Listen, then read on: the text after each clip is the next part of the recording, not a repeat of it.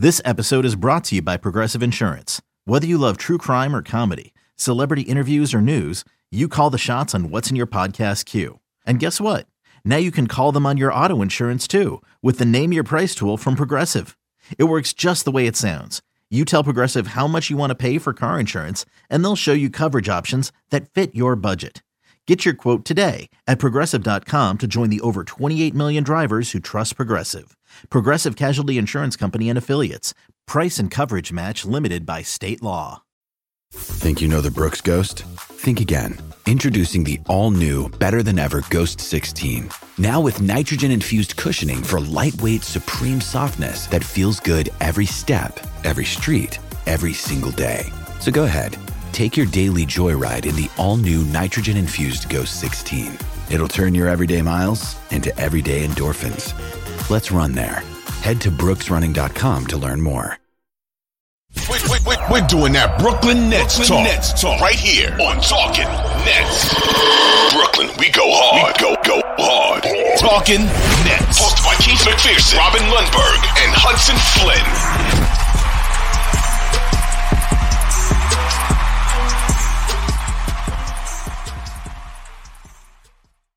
Yes, sir. Welcome back to Talking Nets Kingdom. Yes, sir. Gang. Back.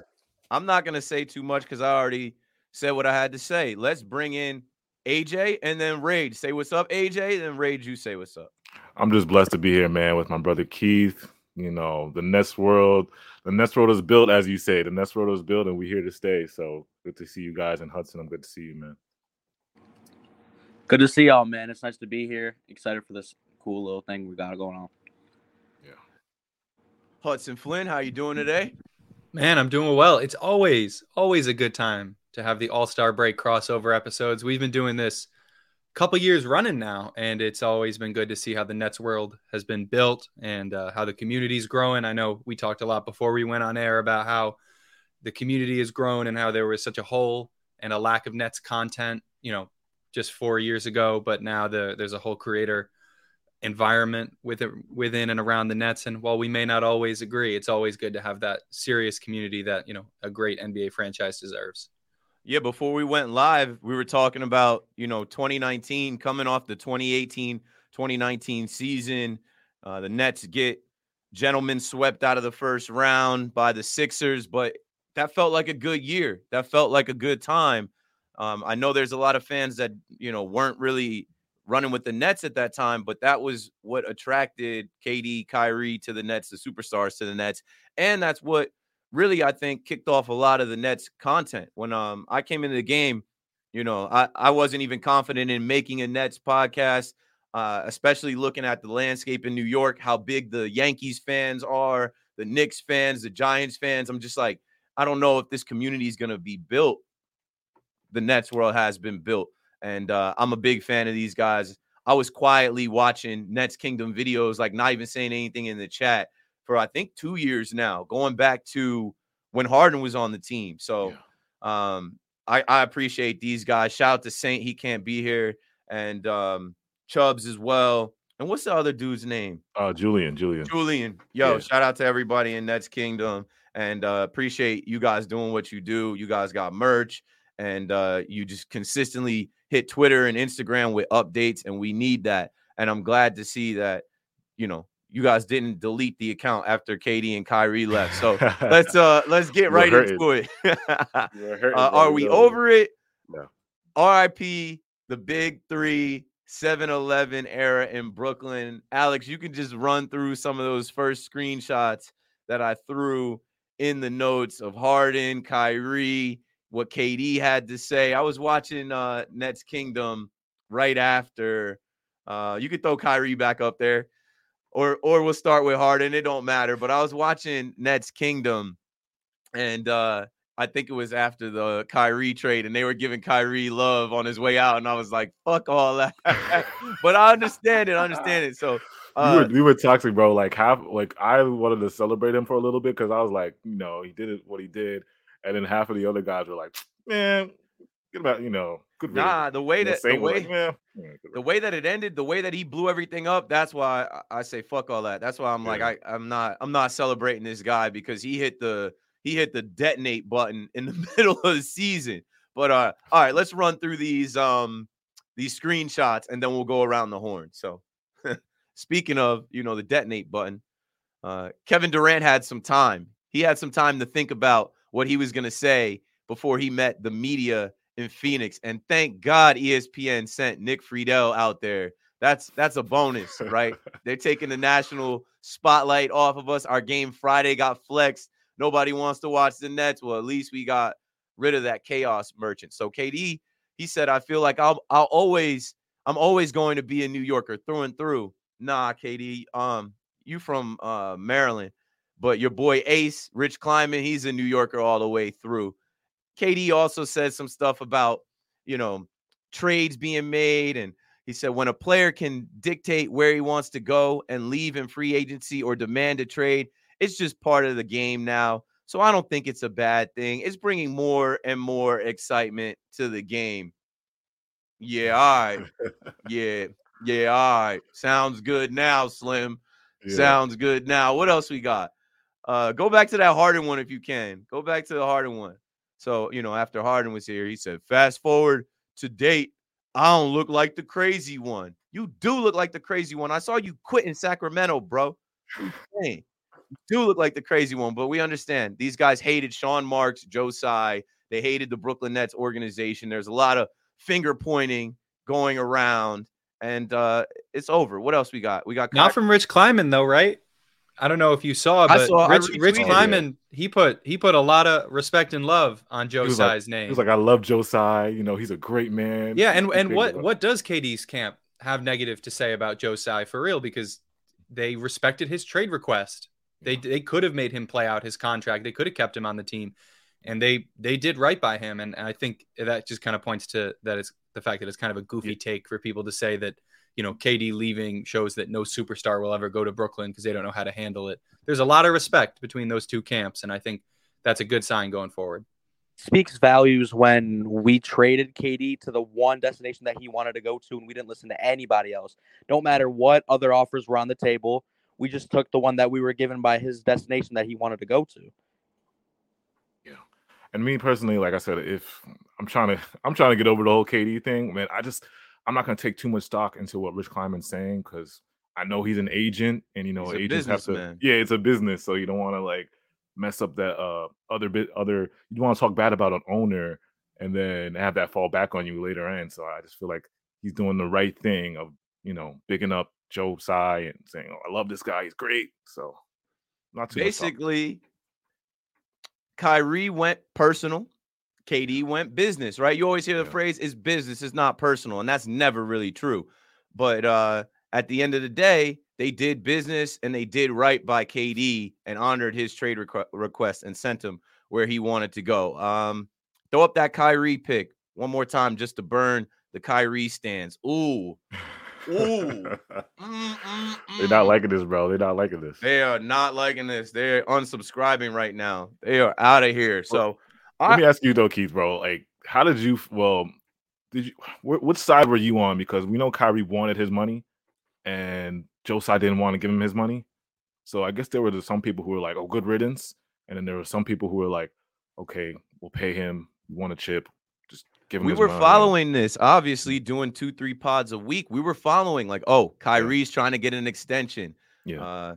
Mrs. Irving, his agent, Shatila, something like that. Yeah. She's trying to get an extension. They're trying to have conversations. Oh, the Nets aren't really in a rush to have these conversations. Kyrie is playing masterful. Kyrie is leading the team. He's killing it in the fourth quarter. He's playing his way into an extension. But the whole time we were thinking, not till the end of the season. They have no reason to extend him in the middle of the season. Yeah. And then, boom, he said, all right, y'all don't want to give me my money. I'm tired of being tolerated. I'm tired of not being unconditionally loved, right? You're supposed to just sweep under the rug all the nonsense, all the headaches, all the negative energy I brought in, and you're supposed to pay me just for what I do on the court and not worry about my off-the-court stuff. Nobody sees my work ethic, whatever, bro. I had a show that night, and I didn't want to even talk about it. I'm like, I'm so disappointed that this dude decided to put his business, his money, his future in front of the entire team. You're making $37 million this year. You're already rich. That's Like a good point. you Good gotta point. blow up this team right now. This is a team that went 18-2 in a 20-game stretch. This is a team that had a 12-game win streak. We're trying to survive without KD. Ew. Why would you do this right now?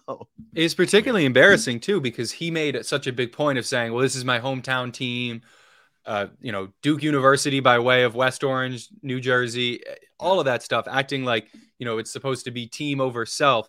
Yeah. And he never followed through on that. And putting aside all of the other things that you might not like Kyrie about, anti-Semitism, the way he, interacts with the media, X, Y to Z, you have to look at the fact that he barely played half the games that he was available to play in. And for Kyrie, more so than James Harden, more so than Kevin Durant, that was his choice. There were some injuries, of course, but he made calls. He made the call not to get vaccinated. That was his choice. He made the call to go to that birthday party. That was his choice. And ultimately, when he decided, okay, I'm out, he made that choice to go. And it's clear that not even in the same sense that KD always says, playing basketball is the most important thing.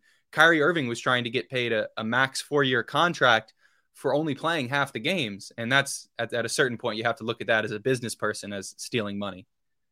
Yeah, I would say from my point of view, I was on the side of I wanted to, like I said, I'll do anything to bring a championship to my city of Brooklyn. I'll do anything. So I was on the side of I'll deal with the bad of Kyrie just to get the chip and maybe pay him and trade him later. But the trade request took me as a shock. I was shocked. I didn't expect it. But I'll give you this.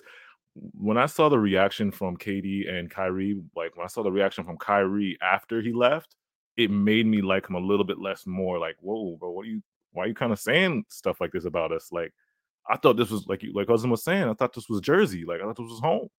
And he just kind of like shoved us to the side and really give us, I know you don't like Joe Tsai or Sean Marks, but the way he kind of didn't say goodbye. Well, he did say goodbye to the fans, but it just didn't seem right. Weak. It wasn't genuine. Yeah, it just didn't seem genuine, I just think that, like, I do see his side kind of, but at the end of the day, you miss half of your games, making all these demands. We aren't really winning anything. There are games where he doesn't show up and he's demanding all of this stuff when we haven't won anything. Plus, he probably would have got that contract have you finished out this year and you win this stuff. But nope, you decide to request a trade in the middle of all of this when we could have gotten better and could have won a championship. He didn't see anything through. We were never really to see a full season with him. Always something, but yet he wants a max contract like anyone else is going to give him that. Yeah, to me, it's just Kyrie's always moving the goalpost. It's always something different, right? It's always like it's always like a different narrative. Now it's talking about making the best business decision for me and my family. You're not going to like every employer. You opted in. What are you talking about, bro? Like, You're the one saying you wanted to be here. We chanted in the arena, Kyrie's home. Like, you're the one that played into the whole, I want to be on the floor for the Nets. He's the one that said, I have family and friends that y'all don't know how hard they go for the Nets, how hard they root for the Nets. And you're going to sabotage the Nets season because they didn't extend you mid-season. And then talk bad about them. Yeah, and then talk bad about them on your way out. It's just burn the bridge on your way out. And that's a trend, right? Fool me once, fool me twice. We're on 3 times now. He burns his bridges. And, that's just a reality of who he is. Just in the same way that the reality of, Kevin Durant is that he's a ring chaser. Let people be who they are, right? Take them for their face value.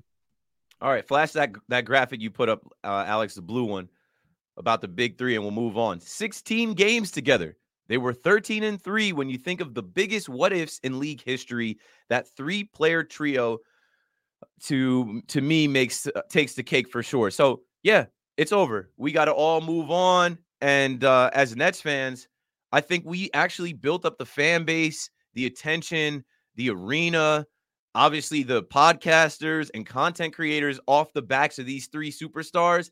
And this will be a stain on their careers more than the Nets organization, because the Nets aren't without any, players. It's not like the Nets are left the way they were left after Paul Pierce and Kevin Garnett. Like, we got a little squad and we got a coach. Now, let's move on to the All-Star game quickly, right?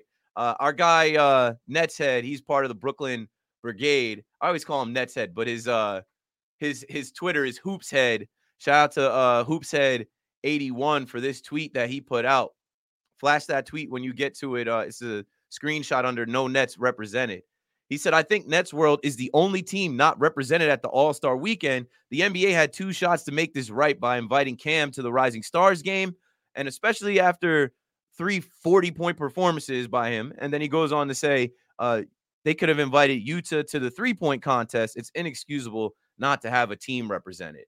And in my opinion, I agree with that, because the Brooklyn Nets are not the New Jersey Nets, the lowly Nets that lose a bunch of games and don't have any attention. They have the most attention in the league, especially coming off of the trade deadline. Cam Thomas, I honestly think, messed up any opportunity to get pushed into that game after his post-game comments where he should have just said pause.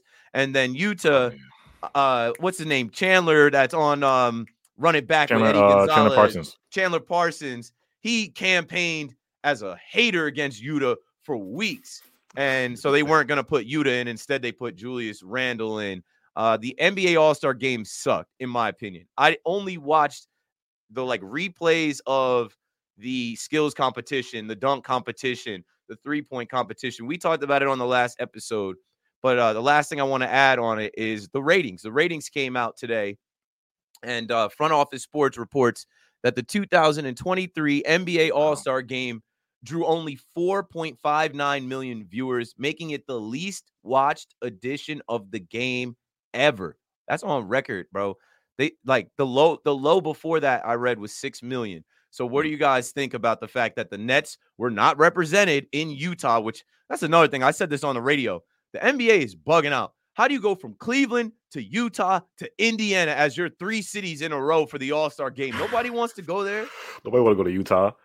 Yeah, as an NBA fan, I was very, very, very disappointed in the NBA All-Star weekend. Like I said, I love watching ball, and the game itself was just so hard to we love the flashy dunks but the no defense. Usually the last couple All-Star games were somewhat competitive. They do this system where you got to whoever scores the most in the quarter, and then the fourth quarter they kind of go hard. Like the fourth quarter, usually guys are playing a little bit of defense, and it's competitive, a close game. But this whole game, the only bright spot of it was when Jason Tatum and Jaylen Brown went one-on-one for a couple possessions.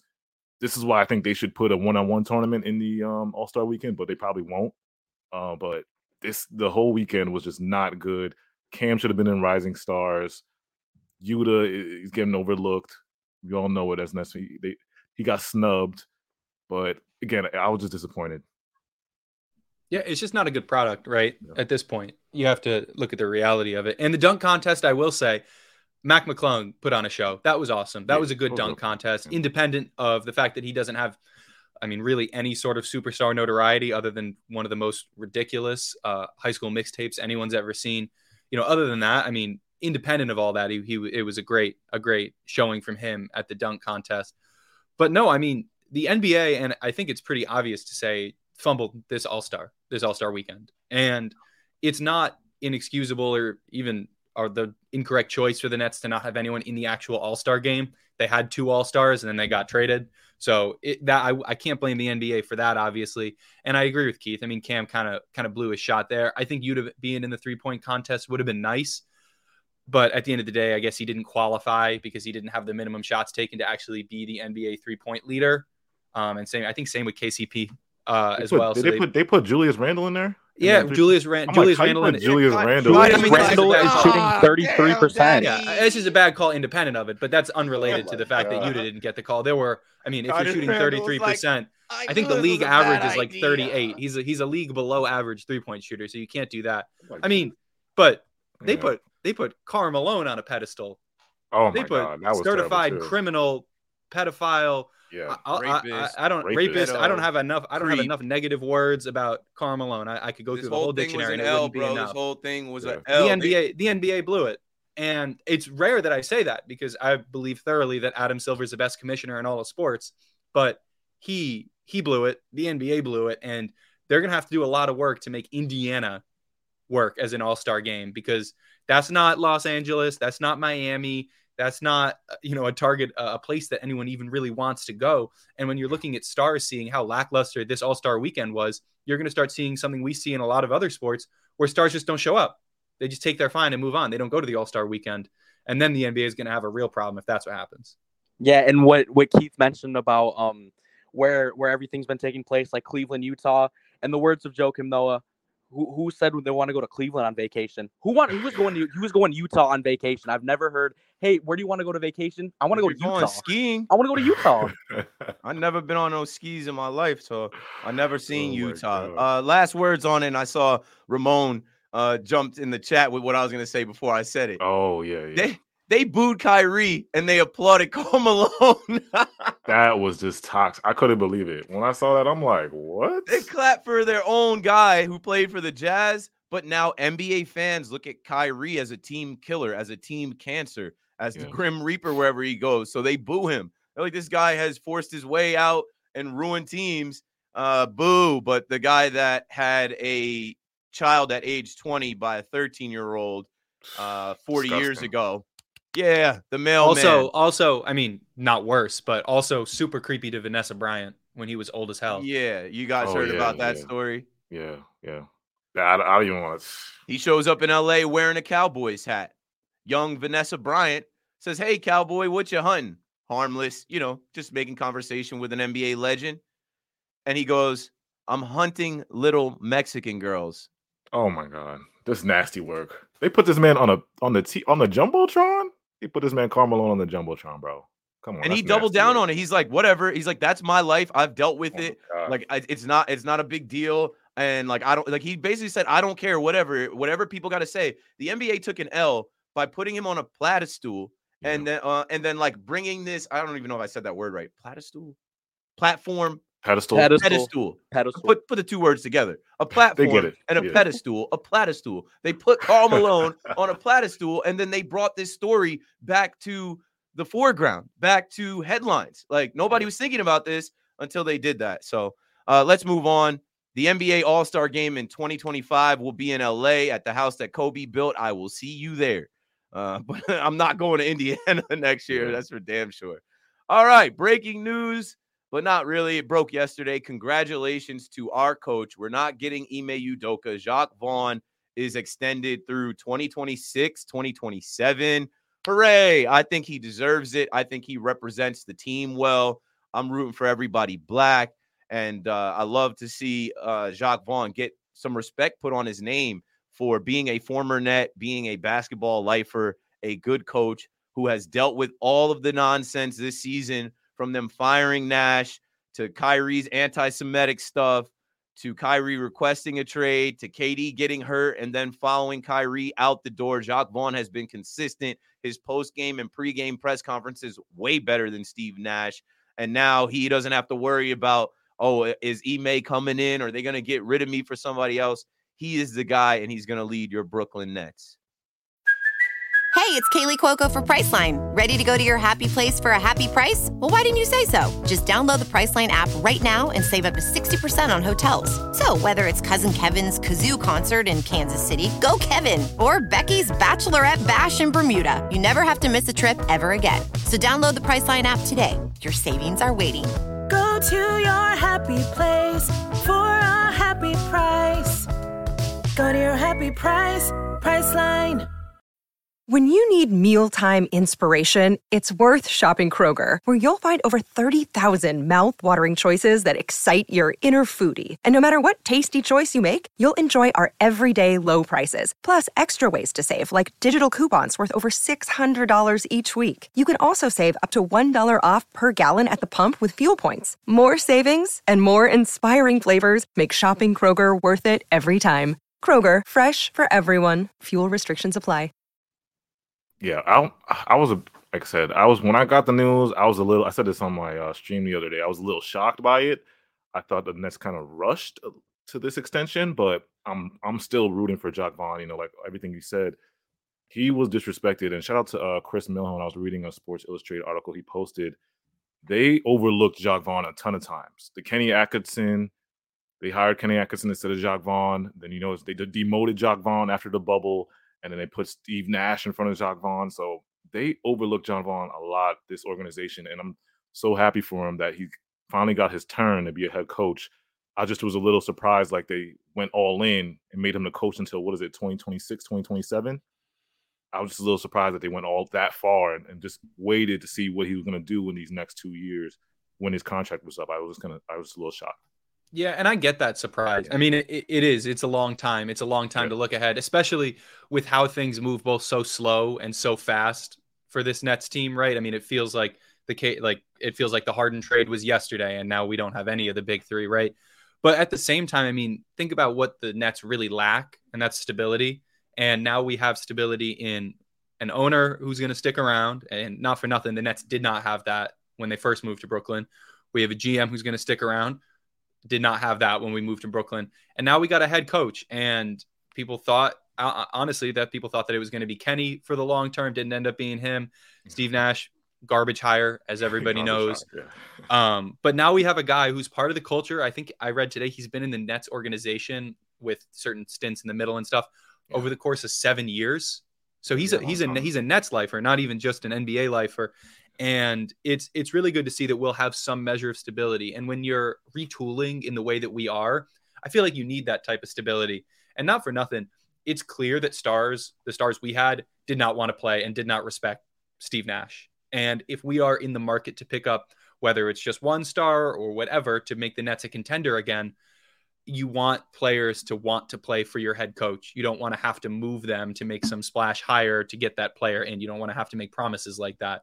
And so having someone who's so clearly respected by everyone in the NBA, stars down to the bottom of the league, I think is only going to help the Nets going forward as well. Yeah, I agree. I just thought, like AJ said, I thought it was a little rushed. Like you had him on contract for this year, and you had him on contract for next year. Could have waited out this year, had the playoffs. You have that, and then you go into next year, and then probably the playoffs as well.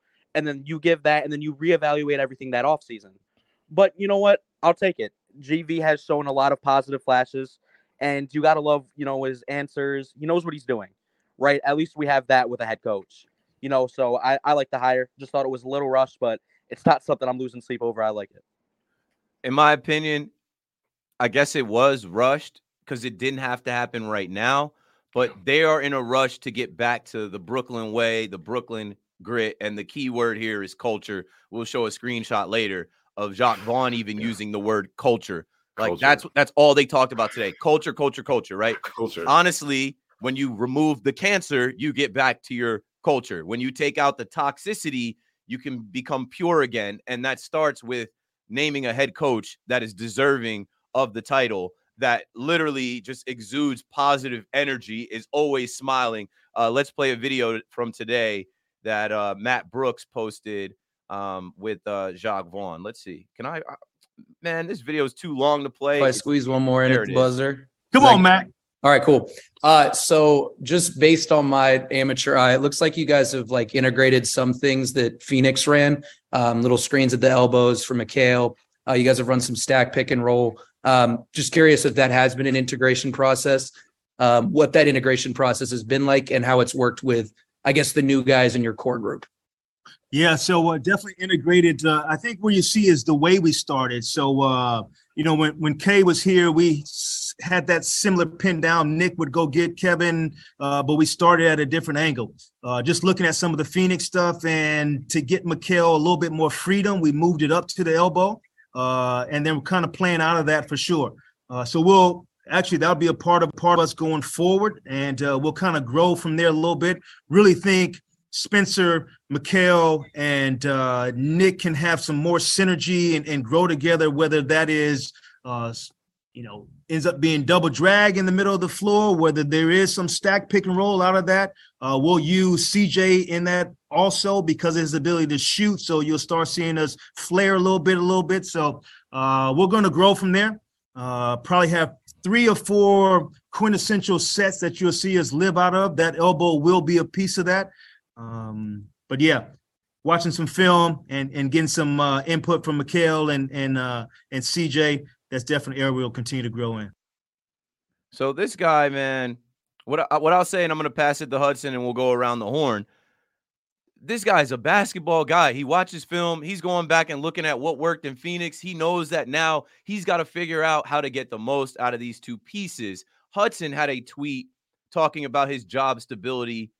And I believe he said something along the lines of you can expect to see him move differently because he's not looking over his shoulder. Now there's things that he can do knowing that I'm the man here for the next, 4 or 5 years, whatever it is. or 3-4 years, whatever it is. And we'll go into some more stuff about the rotations, Seth Curry, Cam Thomas, and Ben Simmons, but I'll let Hudson speak. Yeah, he's not on a prove it deal anymore. And you're right. There was a year and half a year left on this deal, this current deal, and then plus another year after that. But at the end of the day, it's still a prove it deal. There was still news about Ime Udoka floating around, and he even referred to it today in his presser that he didn't ever really feel like he was looking over his shoulder, but it definitely is nice to have that added sense of security, right? And so when it comes to Cam Thomas, when it comes to making riskier plays in terms of developing youth, I think that's something that we're going to see a lot more of, because he doesn't need to get some sort of guaranteed results that he might have felt that he could have gotten from some more veteran players, rather than kind of rolling the dice on Cam, which is, it is a dice roll at this point, but it's one that we need to make. And then in terms of what we saw in that video, first off, Cam Johnson is CJ. No more Cam J bullshit. Yeah, CJ. CJ. I don't know. I think it was Nets Daily, and I'm on record as saying not my favorite Nets account. I think they called him Cam J. Don't call him that. CJ. Oh, no, it's terrible. Yeah. CJ. And the other thing that didn't get mentioned in that was that he also was implementing sets from the Mavs, like Ramon Castro said in the chat, for Dinwiddie and Dorian Finney-Smith. And so he's really making an effort to integrate this team. And I don't know if we have any 2K players that listen to us, but I don't know if you've ever had like a big off season in 2K and you think you have this sick super team that's going to go 82-0. And then you like lose your first 2 games and you check your team chemistry and it's at like 38% or something like that. The Nets have to do work to make this team work. They are a completely new team, learning completely new sets, right? They are in a new culture, in a new city, in a new environment. And both the Nets and the players coming to the Nets have to kind of meet each other in the middle. And so, having a coach that is clearly trying to do what he can to make sure that his players are in as good of a position to succeed and is not like dogmatically, committed to one style of play like we kind of saw from Steve Nash, I think that's a good sign. And I think if you're looking at someone from a tactics perspective, Jacques Vaughn clearly has ideas about what he's going to do, but he's a winning first coach and he's trying to make winning moves rather than moves that fit with his, idea of what basketball should look like. Yeah, I think, everything you said I agree with. And with Jacques Vaughn, I think it's just like a lot of people have been talking about the Cam Thomas rotation minutes. Why is it so inconsistent? The Claxton inconsistencies. And I think, like you said, I think it's going to take more than 20 games to kind of implement how it's all going to work. Personally, I would like to see how does he turn Spencer kind of more into a facilitating point guard to get people's shots better instead of balance that between Spencer being a scoring guard and being a point guard. That's going to be one of those questions. Cam Thomas minutes, how are you going to implement Cam when we need a bucket?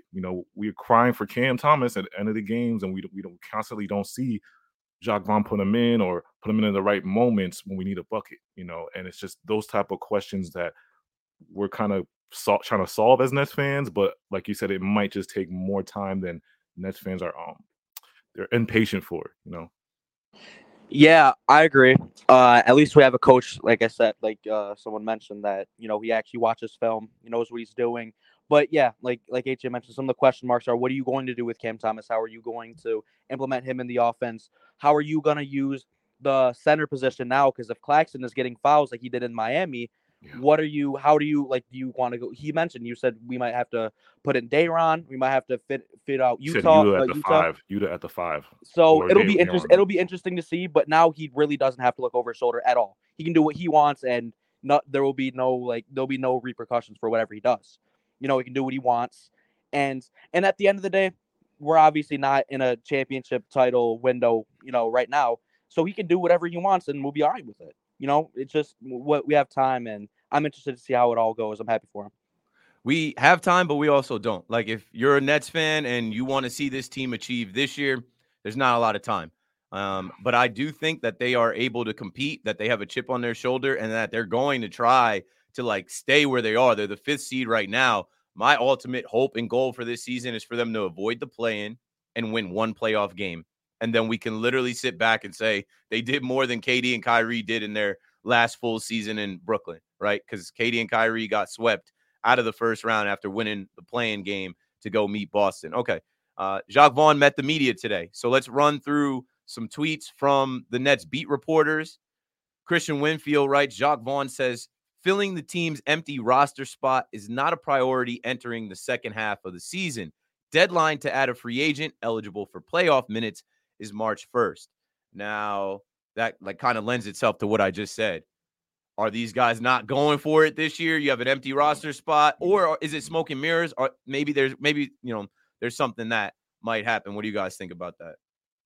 I was gonna say, is Serge Ibaka still on the market for the buyout? I'm not sure. I think Serge was around. I know we were talking about Will Barton a couple episodes ago. Yeah, Will Barton just got on the buyout market, but personally, I don't think Sean Marks is gonna. Alex says he is. Serge Ibaka is still available. Didn't Kevin market? Love just get? He did. Yeah, he's going to Miami. He's going to Miami. Yeah, he's going to Miami. I mean, the name I've been seeing circulated is Tony Bradley. He kind of fills that backup center role. Obviously, he's a longer guy. He's younger, and I know the Nets like to pick up younger guys rather than, old veterans with heart problems that decide to come back for championship runs. But at the end of the day, I think the odds of us adding someone to fill that roster spot are pretty low. If I had to put.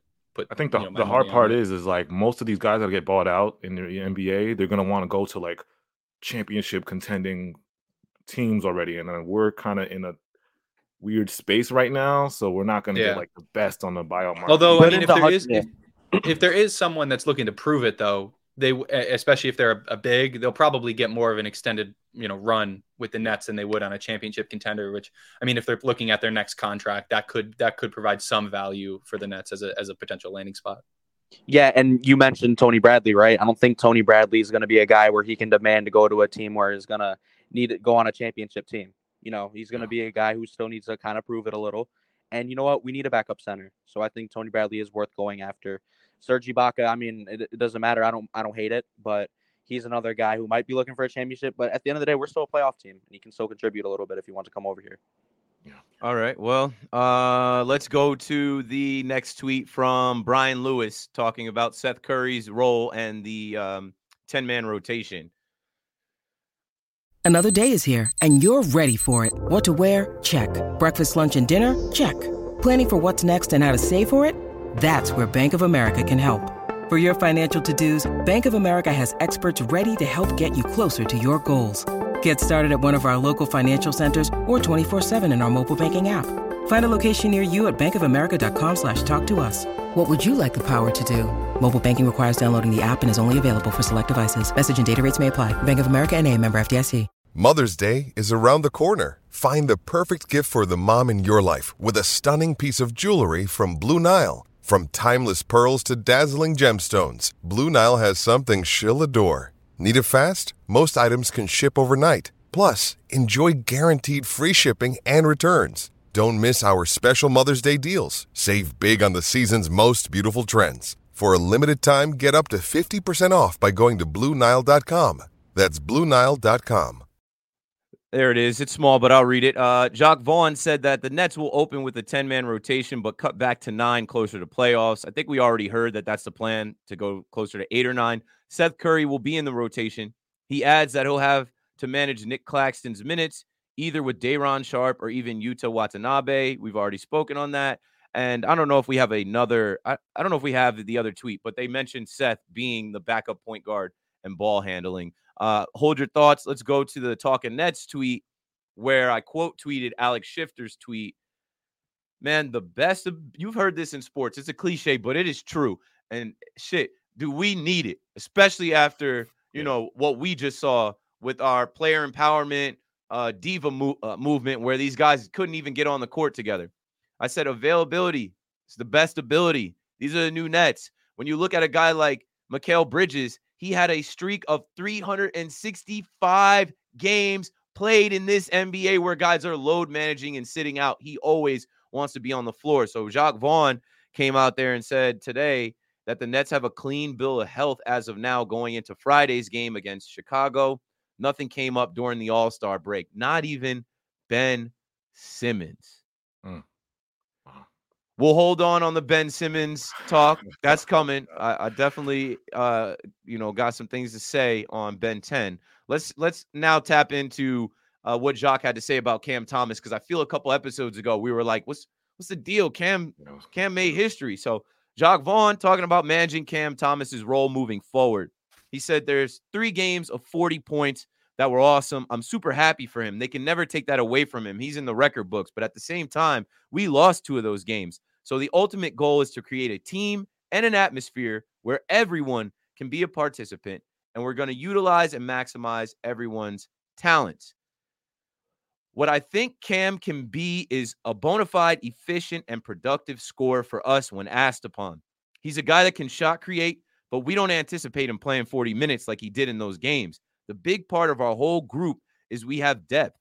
So why not lean into that? He was extremely efficient last game for us, and I think that's an area that he can repeat over and over again and be asked upon to do that without it having a negative impact on the team overall. Because at the end of the day, it's about the entire group, and I'm going to continue to push that culture more than anything else. Go ahead, guys. I'll have the last word on this one. Yeah, I can lead. And I'll hand it to AJ or Rach, whoever wants to take it next. I think this is a good and a fair response, honestly. Cam Thomas put up those 40-point games, and he put up, I think it was a 36-point game against the Pacers earlier this season in 40 minutes a night, right? That's what he did to put up those games. And at the end of the day, Nets fans are completely enamored with him, and they should be. He is a bona fide scorer. No one, not even, honestly, over that 3-game stretch, no one of the big 3 ever put together a 3-game stretch quite like that. Kevin Durant maybe against the Bucks, but it was unreal. The issue with Cam Thomas is actually the same reason why he's very good, is his shot is always open because he jumps about 7 feet off the ground every time he shoots the ball. That step back, his layups, he always makes space by jumping a mile off the ground. And the reason we lost those games is that same reason. He is gassed. If he's playing 40 minutes and he's taking 30 shots a night, he is going to be gassed because he is going to be spending all night trying to jump out the gym, trying to get open for his shots. And when he can't hit those jumps, he doesn't hit the shots, right?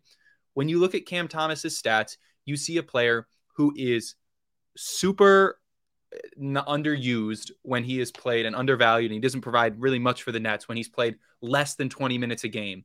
But when you play him 35 minutes or more, you run into a situation where you have a Cam Thomas who's hot and is demanding the ball, but does not have the energy because he doesn't have the scoring efficiency to be able to hit those shots late in games.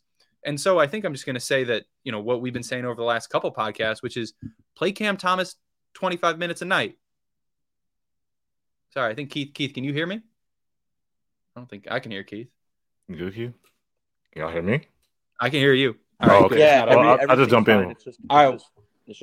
No one can hear Keith. Anyways, play Cam Thomas 25 minutes a night. Stats say that's the best thing for him to do. Yeah, I think I agree. Honestly, I think you don't have to play him 35, 40 minutes. We're not even in a position to do that. We were in a position to do that when he was getting that time because, well, we had nobody. We hadn't made our trades yet. Everything was so up in the air. Now you're at a point where you can either bring him off the bench or you can start him. I don't care, but just play him around 20 minutes, 25 minutes, and it works out like that. I think that's how it should go. Oh, we lost Keith. Yeah, I'll take the sticks for now. Right. AJ, you're up. Yeah, so with like Rage was saying with Cam Thomas, I just want him to, like you said, play him over that 20 plus, 25 plus minutes and play him when we need him. Because there's times we have so much wing defenders now. We're a ton of wing defenders, a ton of 3-and-D wings. There's going to be moments in games where the offense is just stale and you're going to need Cam. You're going to need to, which I hope Jacques Vaughn does, run some plays for Cam, run some plays for Mikal, get our guys going. The guys that can create their own shots and score, you got to get them going. Create plays for them.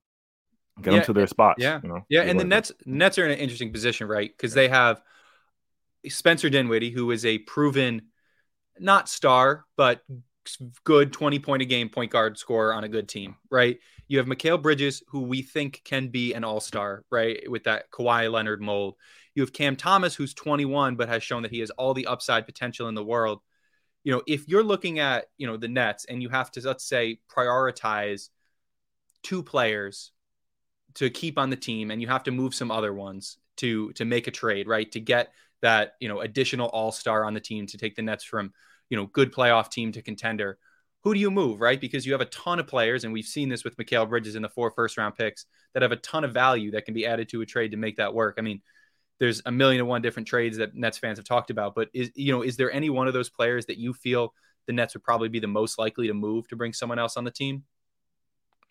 Oof, that's tough. I mean, I know it's tough. I didn't want to answer it. That's why I asked you. If I had to choose, like I said, I'll probably go with DFS because you think of our core four. I think the core would be Cam, Clax, Mikhail, and then CJ. So it's like those guys are kind of like, to me, those are the core. DFS is kind of on that outside looking in, and I think if he would be on the table for me. I don't know, Rage, how you feel about it? Yeah, I agree with that. It's just DFS would be in a better situation where he has a number one option. He's able to just sit in the corner, honestly. So it's going to be, I think. And of course, the Joe Harris and the Seth Curry, and I mean, we want to keep. Are we going to keep Joe? That's the thing. Are we going to keep Joe, or is Joe's going to come? Not on that contract. Yeah, not on that contract. You got to pay CJ. He's an RFA. You got to pay CJ. Yeah. Especially because CJ was, when he was with the Suns, CJ asked for the same contract that Joe Harris has now. Almost actually to the number. It was almost exactly the same. 4 years, $82 million, right? So that's a real similar deal. And I think the Nets would be happy to get that out if you can move Joe Harris off the books. But I think we might have Keith McPherson back. Oh, we got him back. We might got him back. It's possible. He's looking around all confused again.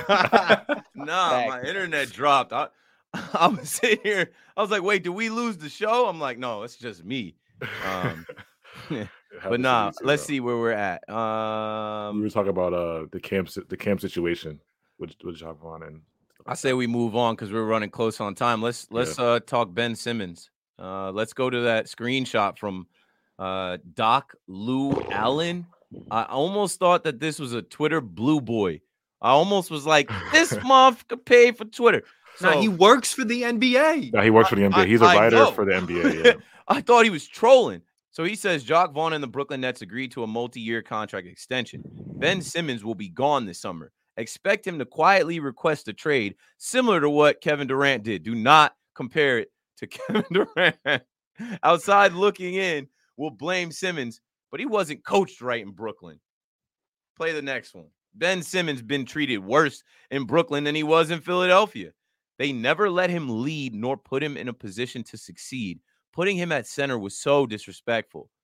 The Nets team now would be great if you start him at point guard. He's the only true point guard on the team. Your thoughts, fellas? Is he Australian? Is he? That's Ben Burner. Did he just wake up from the Ben Venmo'd him sleep in 5 racks? He was like, he was bro, trolling. That's supposed to be he was trolling. He had to be trolling, bro. He had to be. Does he not watch the games? Most of the time when Ben Simmons is on the court, he brings the ball up, and what does he do? Gives the ball to Royce O'Neal to let him cook. Come on, I don't get the point of. I don't get any of that when we literally had to put him at center because the point guard stuff wasn't working. He brought the ball up and sometimes pushed it, but rarely. I mean, if he's handing the ball off to Royce O'Neal and sitting there, I gotta say, it's not a recipe for success. It's tough because his contract is getting paid so much, and then if we're gonna trade him in the offseason, we're gonna have to attach a whole bunch of stuff with it, a whole bunch of picks. That might not be the right move. So it's like, was Sean Marks planning? Was he planning on just holding Ben until he comes back to form? Because I guess when we're rebuilding or retooling, whatever we're doing, is he just gonna hold on to Ben and make sure? I don't know. What's the process with Ben? It's just funny to me how he makes $15 million more than the second highest paid guy on the team. When he's with the way he's playing, he shouldn't even be in the rotation. I mean, it's clear cut. No, I mean the contract has the Nets held hostage, right? At this point, you can't move him without paying to move him. Yeah. And the fact that NBA employee said that playing him at center was disrespectful, I feel like you got to earn respect. I don't know if that's just a personal opinion, but I feel like you have to earn respect to be able to be disrespected. And he just, 4-4-4 in 20 minutes really just is not enough. It's not enough. You can't score 0 points against the Celtics, Pistons, and Magic and expect to be respected. Tell me you don't watch the Nets without telling me you don't watch the Nets. Bro, the thing is, I'm most mad at Joe Tsai, Sean Marks for taking Ben Simmons. Actually, I would have said, Harden, we don't care, bro. If you want to sit out, if you want to be mad, you want to quit in the game, fine.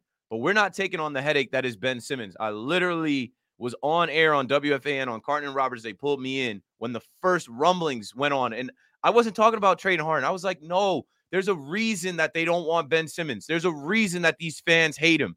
He's a baby. He's a head case. He's not going to be able to play here. And here we are. He's a max contract guy. You've already said, or you've already heard me say, I've said this before, that I think Kyrie had an issue with Ben Simmons because he's leading the team. He's showing up. Ben Simmons misses 5 games during that stretch where he could have helped the team somehow, we think.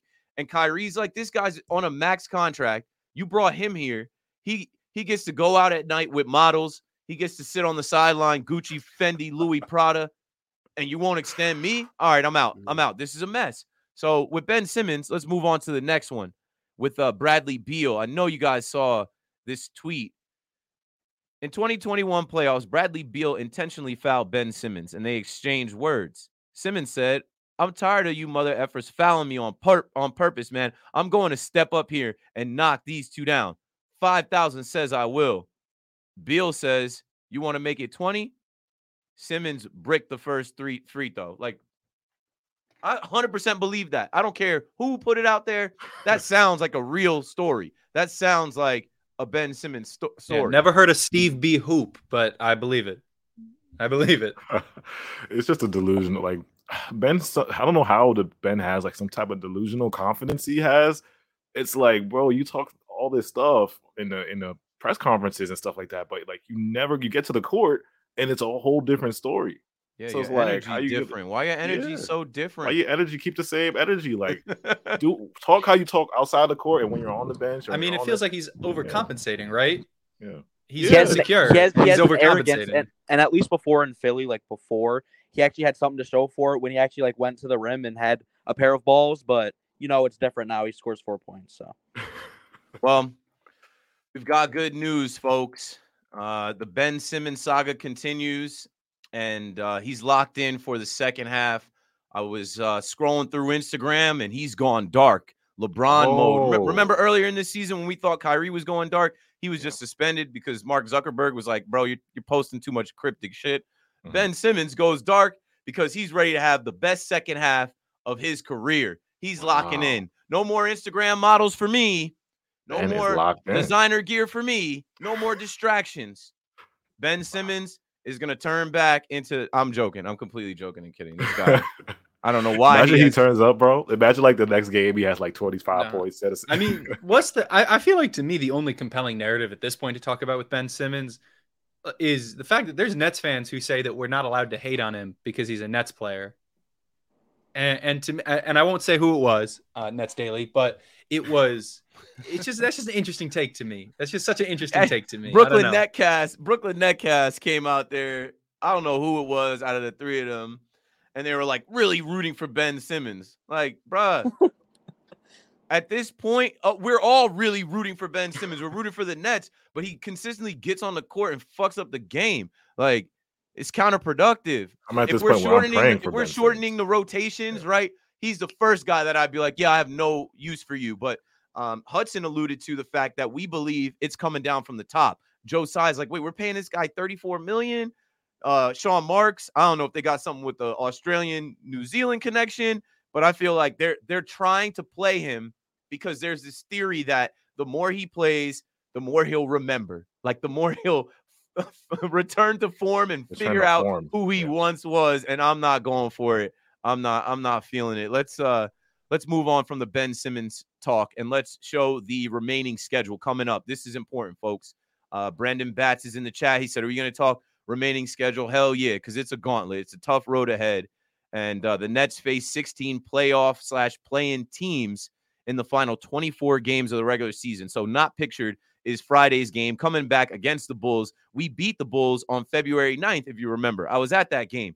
I remember sitting next to Evan Roberts in the fourth quarter. I thought King of the Fourth, DeMar DeRozan, was going to close us out. I thought Zach LaVine was going to close us out. And the Nets kept playing defense and making shots, and they won that game without KD, without Kyrie. It was like the signal of the new era. So they got to go face the Hawks. Then they host the Milwaukee Bucks. And then Wednesday, March 1st, we go back to the Garden. I need that one. If you're not going to beat the Bucks and it's a second half of a back-to-back, you got to go play the Knicks. Man, rest some people against the Bucks and be ready to go in the Garden. They got to go to TD Garden 2 days after that and deal with Tatum and Jaylen Brown and those boys. We're about to be 11 straight losses against the Celtics coming up. And obviously you guys can see the rest of the games, but the Bucks pop right back up. Then you got to deal with Jokic and them boys in Denver twice in a matter of a week. You got to face the Nuggets in Denver and then back in Brooklyn. Then you got to deal with the Cavs in a little, back-to-back home-and-home series. It's not going to be sweet. These guys got to figure it out. Show the last one to end the season. To end the season, it gets a little bit better, we think, but who knows? You got the Rockets mixed in there, the Pistons mixed in there, the Magic. I don't know. It's going to be tough to stay in that 5th place position. But what are you guys feeling about the Nets, how they'll compete against these top teams, and how they'll close out this season that got completely obliterated by ego and selfishness? And now we're picking up the pieces, and they're going to do their best. We are playoffs. Brooklyn goes to the playoffs. We're going to be in the play-in, but I would like to see them be a 6th seed, 5th seed, but it's going to be tough sledding. I'm just praying that at least we'll go 500 off the rest of these games. It's like I said, I think I posted this a little bit earlier. We have the 7th toughest schedule in the NBA right now, so it's not going to be easy. But if we can just lock in and band together, I think we can come out of this 500. Hopefully, we come out of this 500. But that's just me. Yeah, I have faith, and we have enough tools to actually go 500. You obviously the defensive part, and it'll be interesting to see because we just went past a 45-point game from Mikal Bridges. We've seen the likes of Spencer. We've seen not Spence, but we've seen who is it? We've seen Cam. Yep. We've seen Cam, and we've seen Mikal. So you can go through those two guys and see what they can become. We all know that Mikal has potential to really get better and score more points and see. And you know what? In these remaining games, we'll be able to see what kind of a role Mikal will play for us because, scoring 45 on crazy efficiency is pretty good. So I'm just interested to see. I think we have what it takes to at least go 500, but, I'm not.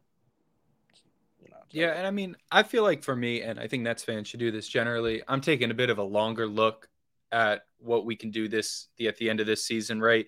Obviously, we're not building for a championship this season. If that's every team's goal every time they start an NBA season to win a championship, Nets aren't doing that this season, obviously. So we got to look at how the Nets build for the future, right? And it's not tank season. We shouldn't only play our young kids. We should still, obviously, we're going to go out there and try and win games. But when you go through a gauntlet like the Nets are about to go through, and I know AJ said the 7th hardest schedule in the NBA. Earlier, I saw that it was the remaining schedule was the hardest in stretch in the NBA or something like that, but going to be a tough sledding, going forward for a little while. You either fall apart or you come out of that on the other side stronger. And coming out stronger might mean going 500, might mean even going a game or two below 500. But at the end of the day, right, the Nets clearly have invested into a lot of pieces that are going to be around for a while. I don't think Brooklyn Bridges is going anywhere. I think he's Sean Marks' guy through and through. They have invested in these pieces and giving them the chance to run and the chance to cook. Like if you think about someone like Miles Bridges, he has never been the number 1 option. Not once, not ever. All those games he's played, he's been number 2 or 3 or 4. And now he really gets a chance to do that. And he gets a chance to settle into a role and understand a system and be, frankly, the star of this Nets team. He has his own chant with the brigade. He gets the arena excited. That is the kind of treatment that he never had in Phoenix. And I know he loved it there, right? But at the end of the day, right, you have to think about it. That's got to be a big confidence boost. And being the number 1 option and having that faith put in you moving forward, that's got to be huge for a guy like that. And I think we're going to see a lot of these players take advantage of this opportunity because we got rid of the players who aren't down for that, who aren't down for the, MCL sprain. Now I'm going to get traded, not enough superstar is going to get traded, all that stuff. Did I say Miles Bridges? Fuck. That's so bad. I did that on Twitter the other day. Miles Bridges say he's coming back though, didn't he? Didn't he say something recently? He's coming back. Coming back from where? Prison? Y'all think I'm a demon shooting at these Twitter trolls? Nah, that boy is out there being a menace. And he raps too. Yeah, some of his bars are right. I feel like I've heard people talk about him being pretty good, but now he's got. I need some more bars, yo. I need some more bars on I know, WFPM, man. Can't get no more free, Randy. I done gave him too many freestyles. Somebody need to pay me. They need to pay me. I'll write a verse. All right. Happy birthday to the legend, Dr. J, way before all of our time. But, he's a Net and one of the best Nets ever, Julius Erving. It is his birthday today. More life. And last but not least, I wanted to end with a review. No voicemails. No, I didn't ask for any voicemails because there's 4 of us talking, but here is a review. We did ask for reviews, and you sent one. Shout out to Connor. Maybe, is that the same Connor in the chat? I don't know if that's the same Connor in the chat from earlier that was asking me about Connor Monahan. That's a different one. Connor Monahan assumes that I have a stash of Talking Nets John Boy Media merch laying around. No, I'm wearing all of the Talking Nets like merch that I have. I don't have extra. And it was never sourced like that. It was always made to order. There was never a surplus or like a store with that stuff. He's been rocking with us for a while though, so I'll give him some I credit appreciate him rocking with us. Alex, put that shit back up. I didn't even read it, bro. What's going on with you? All right. Best Nets podcast. Connor writes in 5 stars. Always got the newest episode on my way to work or class. Each one of these 3 guys brings something different to the show. Keith with his New Jersey Nets fanalist, Hudson with his younger perspective, and Robin with his media journalist experience. It's a great mix and balance between the 3 and leads to a very fun and entertaining podcast. Excited for what's to come from these 3. Let's go Nets. Let's go Nets. Brooklyn. That's not the end of the show. He wrote that in his review, but it is the end of the show. Shout out to everybody that pulled up in the chat. Yo, I see Chubbs in the chat. What up, gang? Nets Kingdom, Talking Nets Kingdom, crossover pod, passing the time on the All-Star break. Can't thank AJ enough, Rage enough for joining us. Love what you guys do. I'll let you guys get the final words in before we close out. Yeah, appreciate you guys, man. Again, I'm a big fan of the Talking Nets, and I'm a supporter, man. I love what Keith does. I'm gonna see him at the games. You know what it is. And follow us on Instagram, Nets Kingdom, all our Twitters, YouTube, subscribe, Nets Kingdom. Yeah, appreciate all y'all. It was fun coming on here. Nice talking to the more Nets fans. It's nice. It's nice talking to the real Nets fans who are still sticking around even after the 7-11 era. You know what? It's Brooklyn forever. Shout out my boy Chubbs. What's good, Chubbs? Hudson, anything else? Go give Nets Kingdom a follow. Thanks for coming on, guys. It was a really good time. Appreciate you, brother. Appreciate you. Okay, we're back on the floor in Chicago Friday. New Nets, new era. My guy Doug Barrett called the clean sweep, right? That was the clean sweep when we got KD, Kyrie, and DeAndre Jordan. That was the first sign that this wasn't going to work.